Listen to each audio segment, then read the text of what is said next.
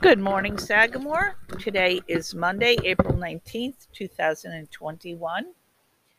It is an A day.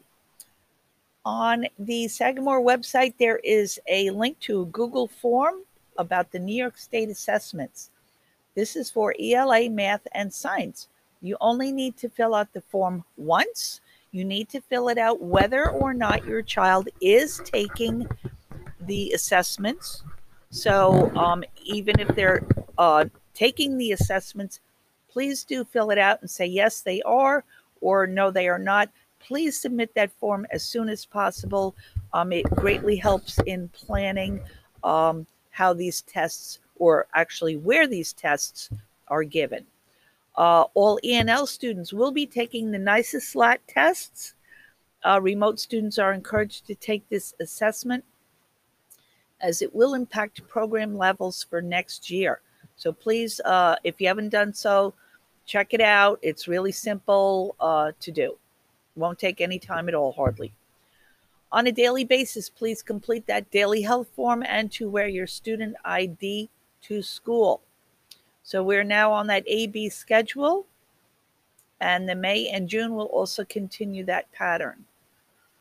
Guidance is presenting a virtual curriculum slideshow, so please click the link for that. And also right underneath is a link for the Sachem Public Library programs offered for April. May 27th is the last day to order a yearbook. They will not be ordering additional copies, so please make sure you have reserved yours. All right, if you are doing any kind of a spring sports begin on May 10th. Please get a green card from the nurse's office. All green cards, physicals, and coaches forms are due by Wednesday, May 5th. And if you are a 7th or 8th grader interested in joining the swimming or diving team, there will be an informational meeting Wednesday, April 28th at 3 p.m. on Google Classroom. And please get the flyer in the main office to get that Google Class code. And also, if you have questions or can't attend, please email kbodkin, BODKIN, at sachem.edu.